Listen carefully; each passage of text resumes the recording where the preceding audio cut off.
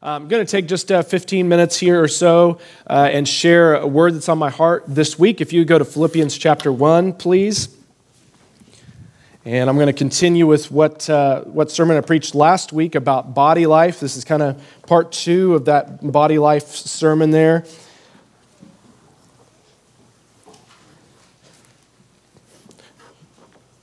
Let's pray. Lord, your word is so precious.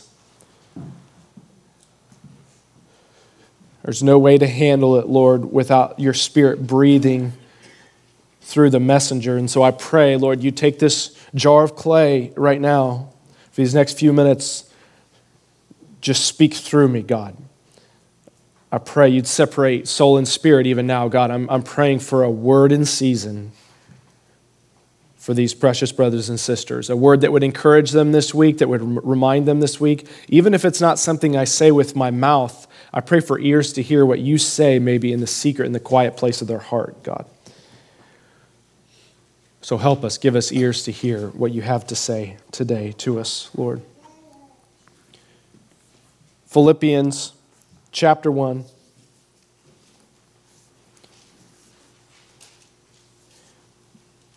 Verse 22. If I am to live in the flesh, that means fruitful labor for me. Yet which I shall not choose, I cannot tell. I am hard pressed between the two. My desire is to depart and to be with Christ, for that is far better. But to remain in the flesh is more necessary on your account. Convinced of this, I know that I will remain and continue with you all for your progress and joy in the faith, so that in me you may have ample cause to boast in Christ Jesus, or to glory in Christ Jesus, because of my coming to you again. Only let your manner of life be worthy of the gospel of Christ, so that whether I come and see you or am absent, I may hear of you, that you are standing firm in one spirit, with one mind, that you are living side by side, striving side by side for the faith of the gospel, and you are not frightened in anything by your opponents.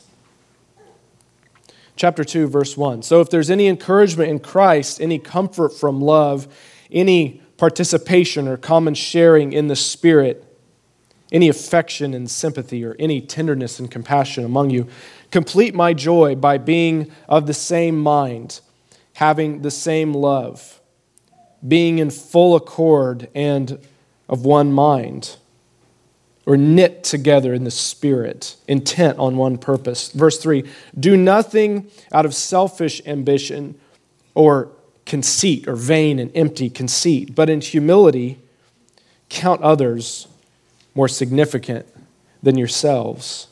Let each of you look not only to his own interests, but also to the interests of others. Have this mind among yourselves, which is yours also in Christ Jesus. Last week, I preached about the smallest part of the body being the most essential. I talked about my sink repair where the little cotter pin fell down, and it was underneath and it was in the dark and it seemed insignificant, but really the whole thing didn't work because that pin held that high pressure hose underneath the sink.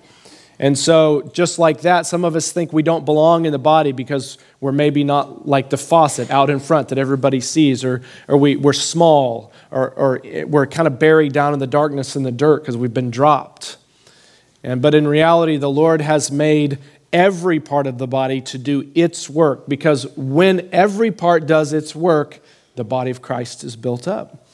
And that's what we're looking for. I was praying with Dick Coons this week, and he said, Lord, I want to see an expression like we've never seen of the body of Christ functioning in El Dorado.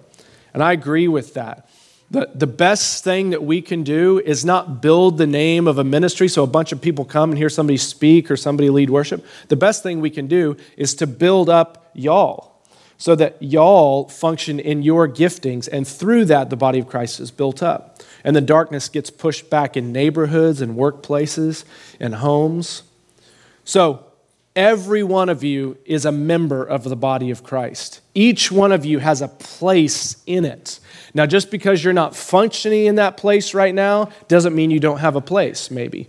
For the half of you that raised your hands and said, I know what I'm called to do in the body of Christ, that's great. But there's another half of you that didn't raise your hands.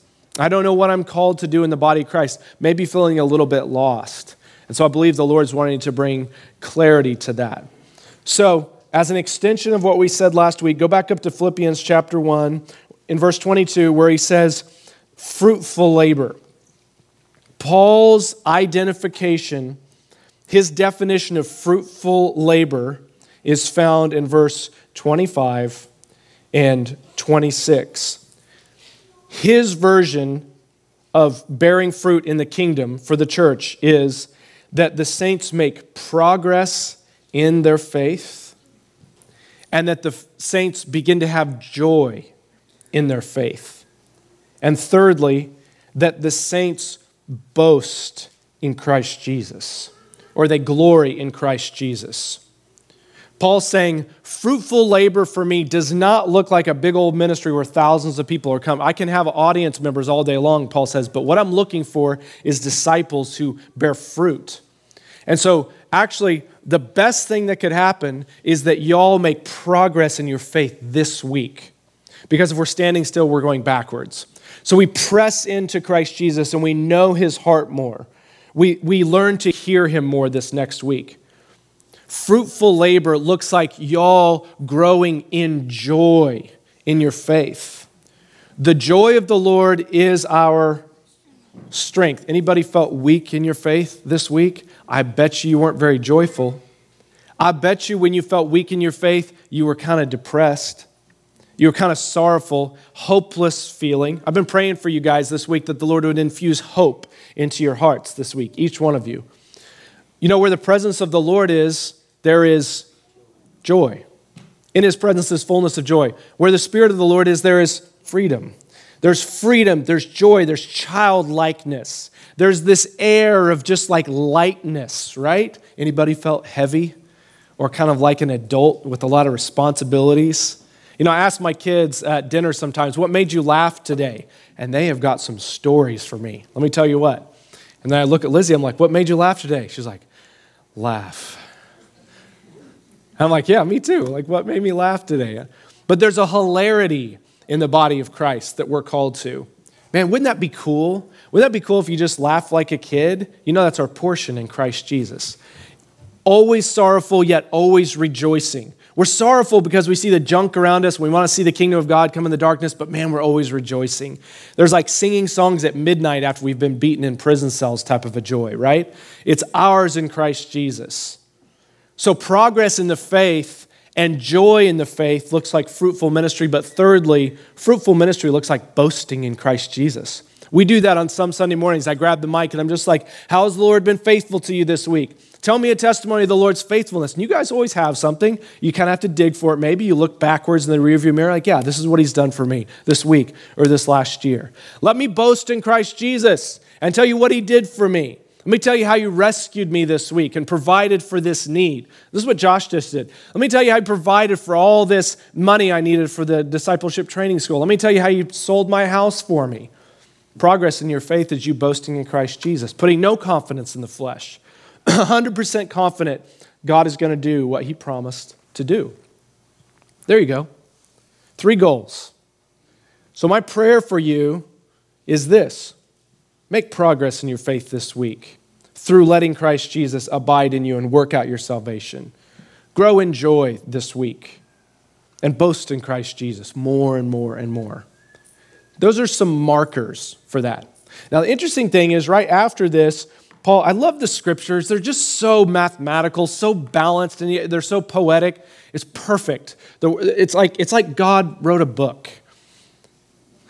And it's perfect. I mean, it's breathed by the Holy Spirit. I mean, you can't get away. So look at this balance. This just popped out to me this morning. Verse 27. Only let your manner of life be worthy of the gospel of Christ, so that whether I come and see you or I am absent, I may hear of you. And then he gives 3 more things. That you are standing firm in one spirit with one mind, that you're striving side by side for the faith of the gospel, and that you're not frightened by anything, by your opponents. Now look with me. He just said three things corporately, progress in the the fruitfulness in ministry, and then he just said three more things. And how I take that is that those three things correspond with one another. The first one corresponds with the first one in the other list, the second one, the second one, the third one, the third one. This is just me, but I think it works, and so let me just share. So if fruitful labor in the ministry looks like progress in the faith, then corporately, if you are standing firm in one spirit, that's what progress looks like. Progress in the faith individually looks like you learning to stand firm in one spirit corporately. Does that make sense? 1A and 1B. Fruitful labor is that you make progress in the faith. By the way, what that looks like in the corporate body of Christ is that you stand firm in one spirit. That's what it looks like, individually turning into corporately. Secondly, fruitful ministry is that you grow in joy in the faith. Well, here's a little interesting caveat. Number 2 down below says you strive side by side for the faith of the gospel. Anybody ever worked with somebody like on a mission, like building a house in an overseas country, or going on? Anybody ever worked with a team in a workplace? There's something about working with people and everybody's on the same page and you're of one mind. There's a joy that's released there.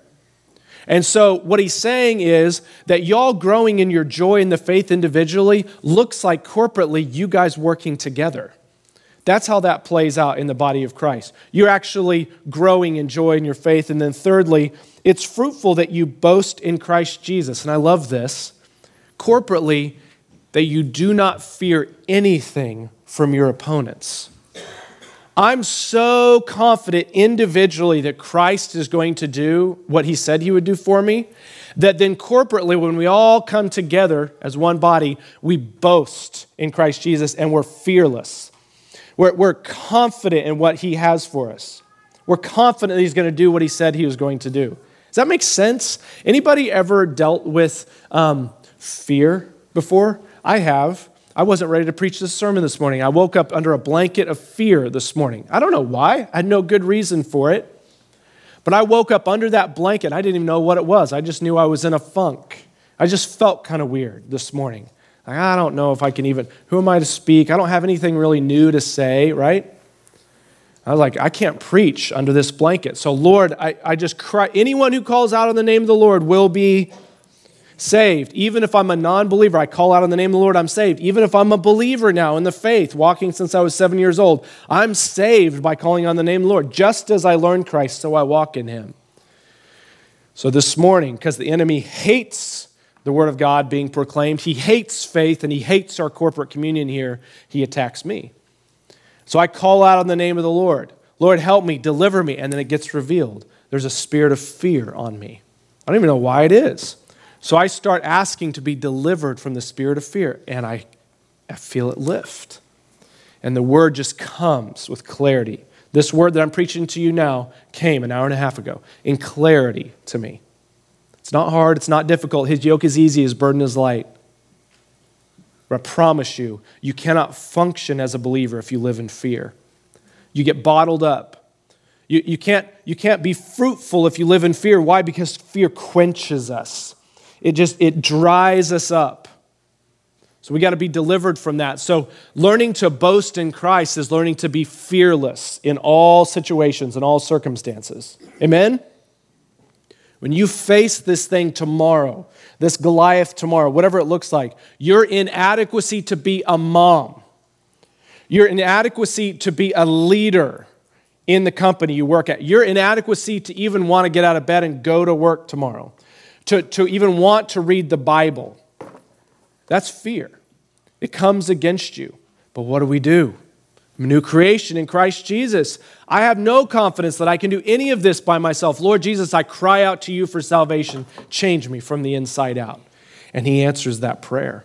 He answers it. He begins to produce the fruit of the Holy Spirit in and through your life. He'll do it. I promise he'll do it. Philippians chapter 2, real quick, in the Amplified. I want to get to this.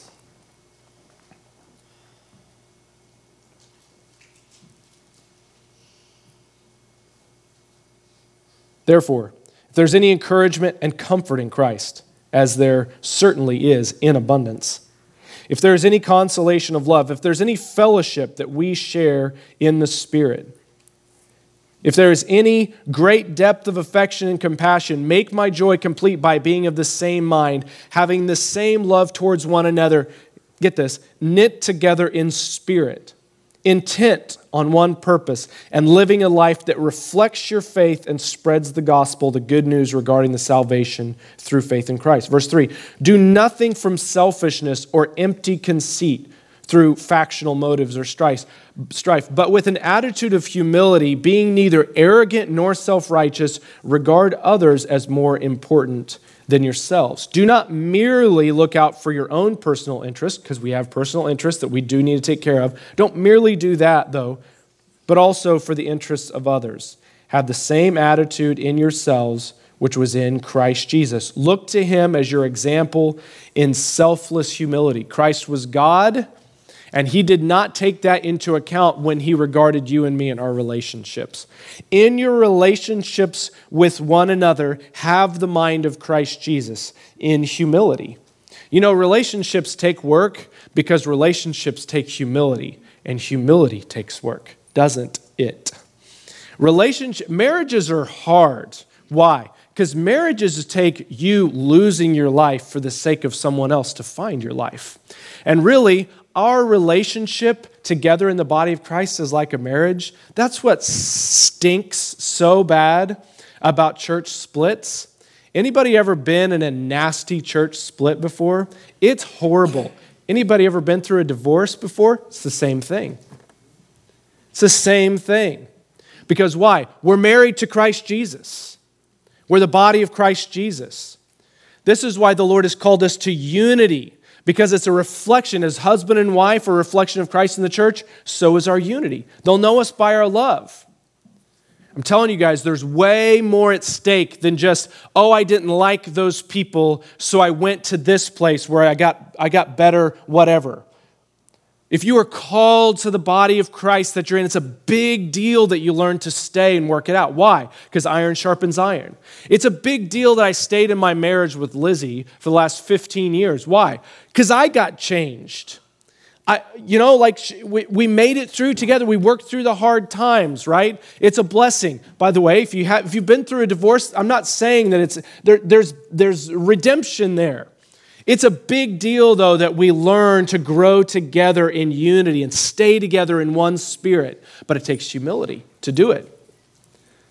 It takes humility to do this. In your relationships with one another, you have to think like Christ thought. I deserve this up here. He could have said that, but instead, he identified with us down here. And so what we do is we grow in grace together as we submit. So I'm going to finish with this. Go back to your left to Ephesians chapter 5.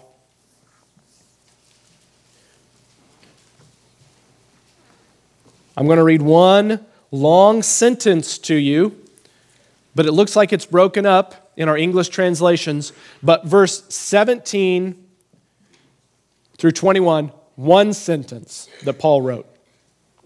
Therefore, do not be foolish, but understand what the will of the Lord is. And do not get drunk with wine, for that's debauchery, but be filled with the Spirit. Be filled with the Spirit. Be filled with the Spirit, comma. This is how you're filled with the Spirit. Addressing one another in psalms, hymns, and spiritual songs. Singing and making melody to the Lord with your heart.